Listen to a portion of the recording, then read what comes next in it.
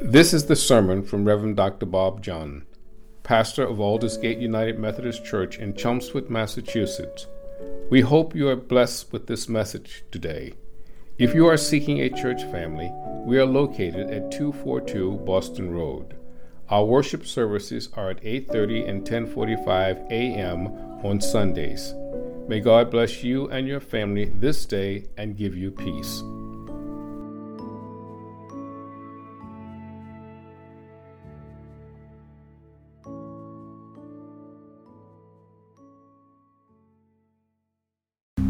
The Gospel reading this morning is from Matthew chapter 1, verses 18 through 25, and that can be found on page 1 in the New Testament portion of your Pew Bible. And if you're able, please stand for the reading of the Gospel.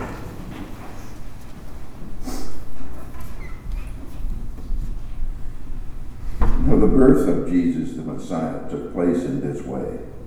When his mother, Mary, had been engaged to Joseph, but before they lived together, she was found to be with child from the Holy Spirit. Her husband Joseph, being a righteous man and unwilling to expose her to public disgrace, planned to dismiss her quietly. But just when he had resolved to do this, an angel of the Lord appeared to him in a dream and said, "Joseph, son of David, do not be afraid to take Mary as your wife, for the child conceived in her is from the Holy Spirit. She will bear a son, and you are to name him Jesus, for he will save his people from their sins." All this took place to fulfill what had been spoken by the Lord through the prophet.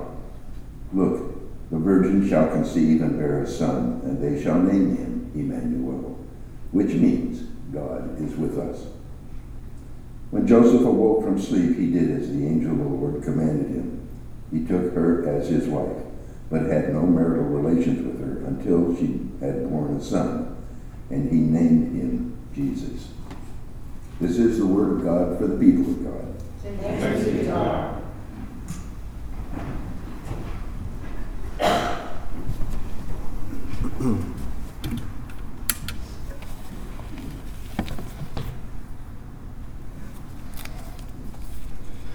Let us pray.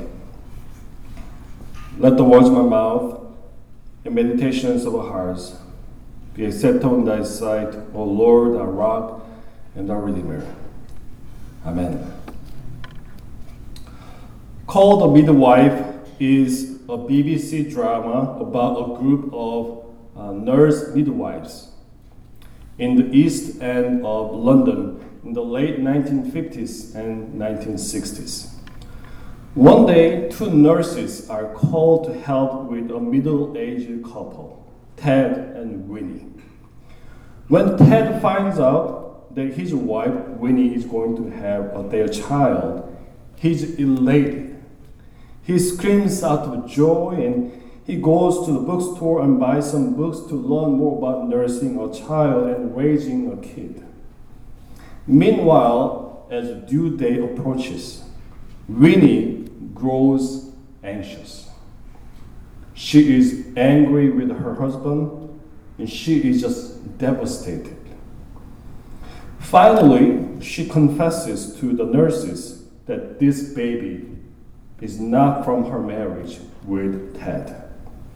Her pregnancy was by mistake with another man when she was temporarily cheating on Ted in secret. Winnie tells these nurses that she loves Ted and she wants to spend the rest of her life with him.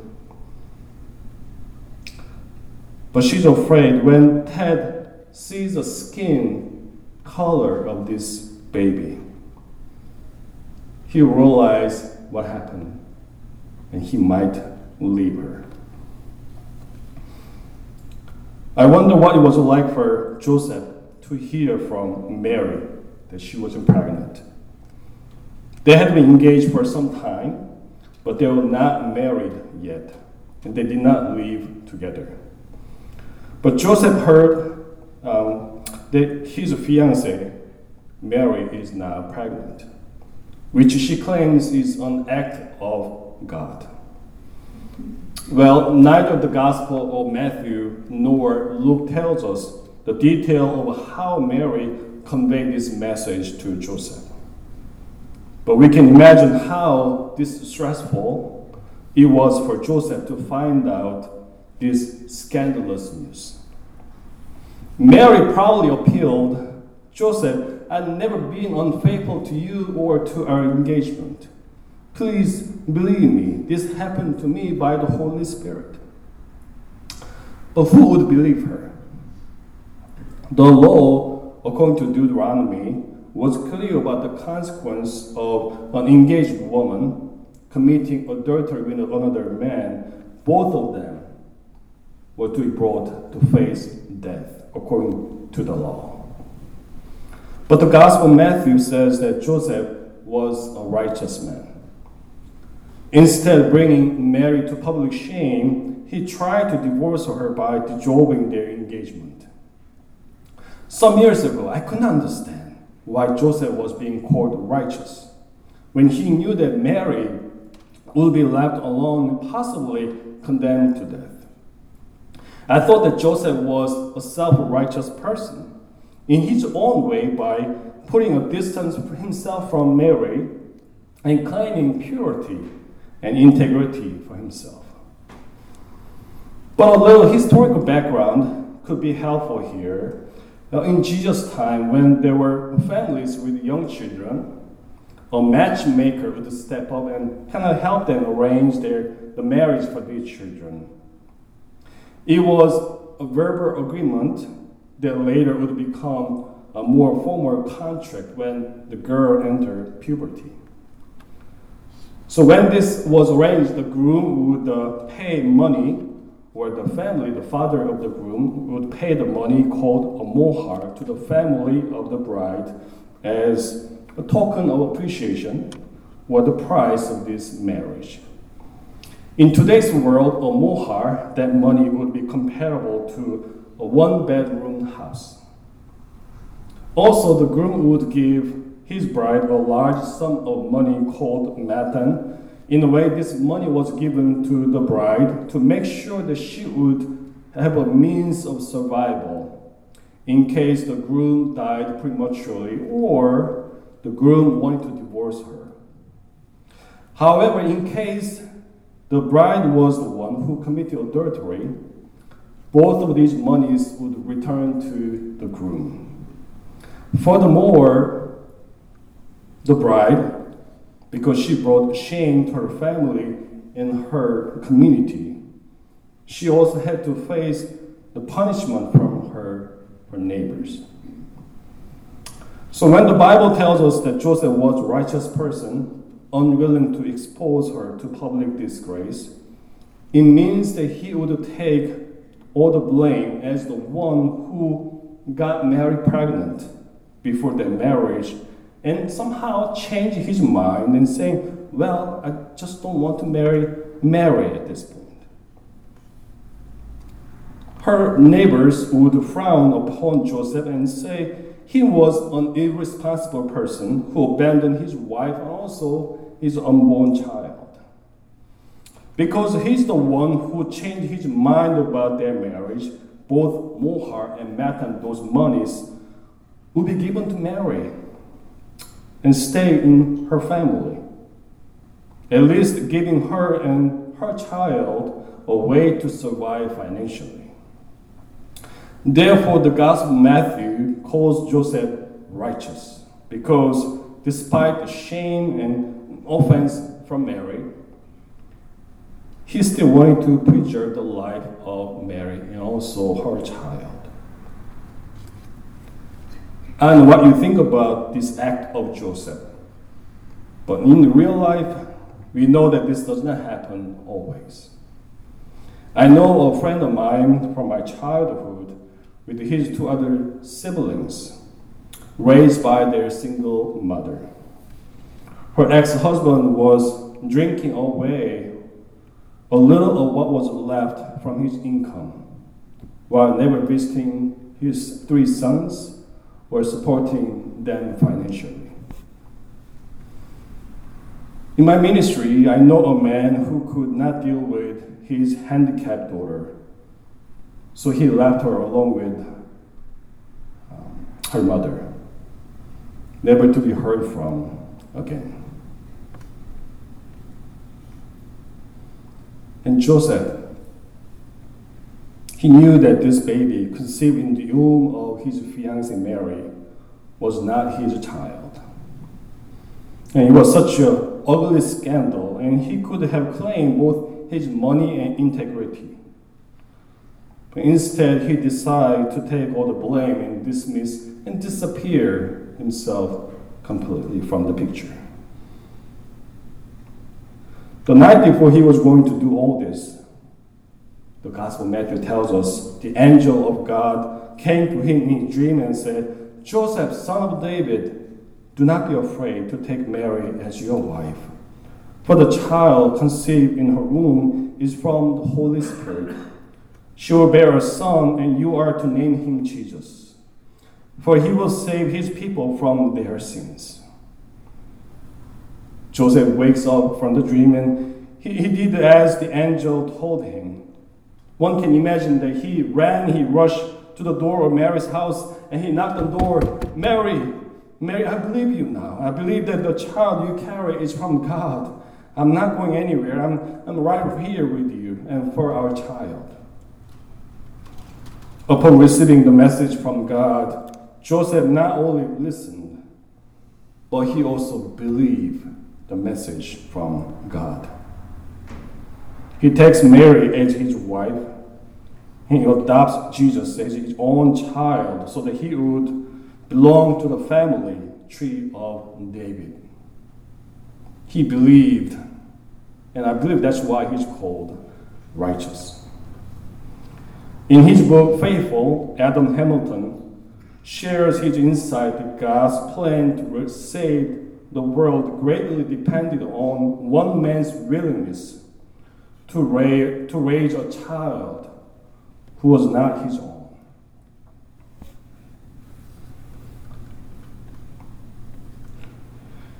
Through my ministry, I have encountered some parents who adopted their children from South Korea.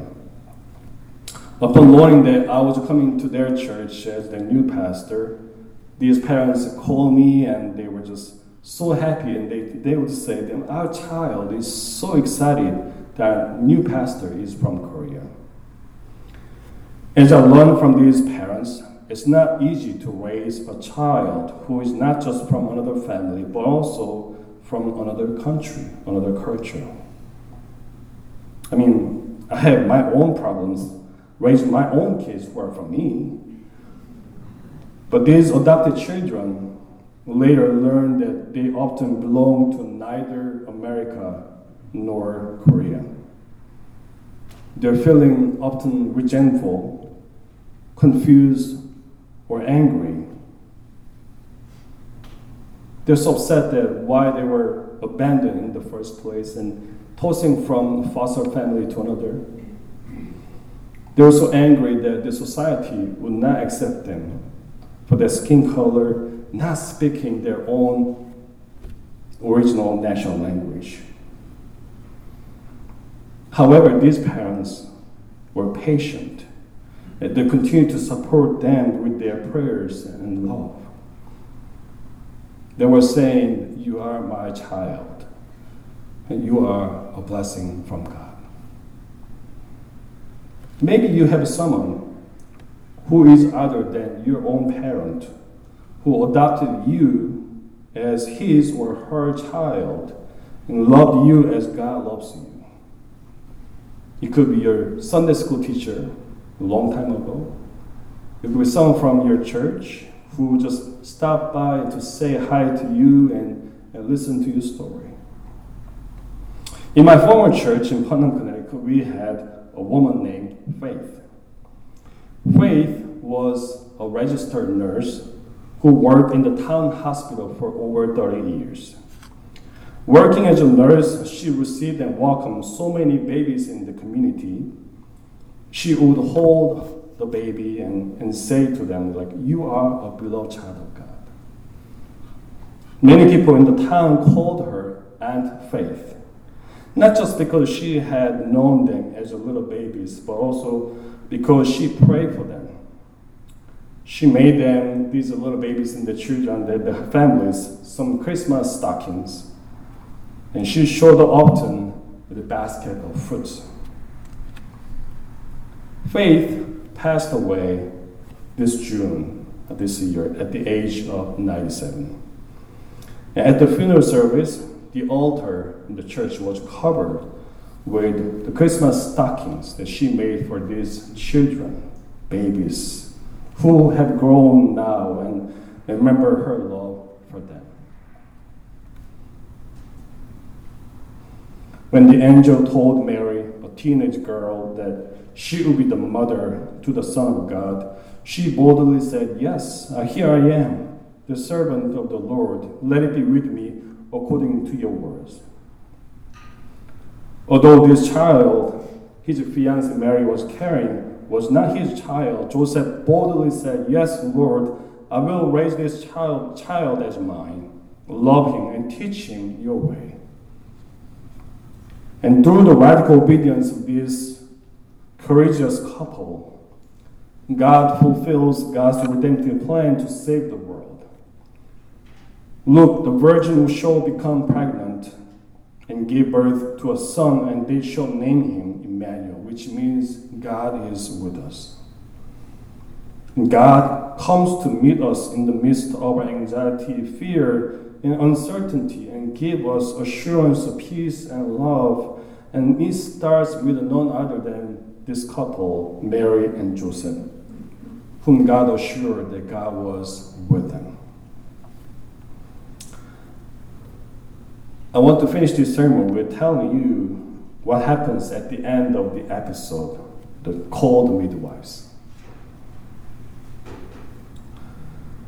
So Ted, after the baby is born, comes into the room to hold his son for the first time.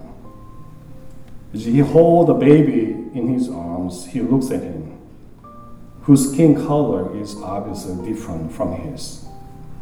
And Ted becomes speechless. Both the nurses and Winnie, his wife, also keep silent, anxiously waiting to hear what Ted might say.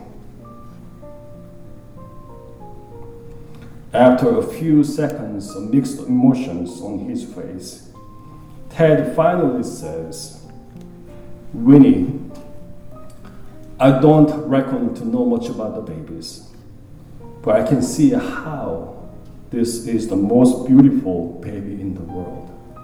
What should we call him?" Winnie is on the verge of tears as Ted embraces this child as his own. And she asks us, "Why don't you choose my love?" And Ted answers, "We'll call him Edward.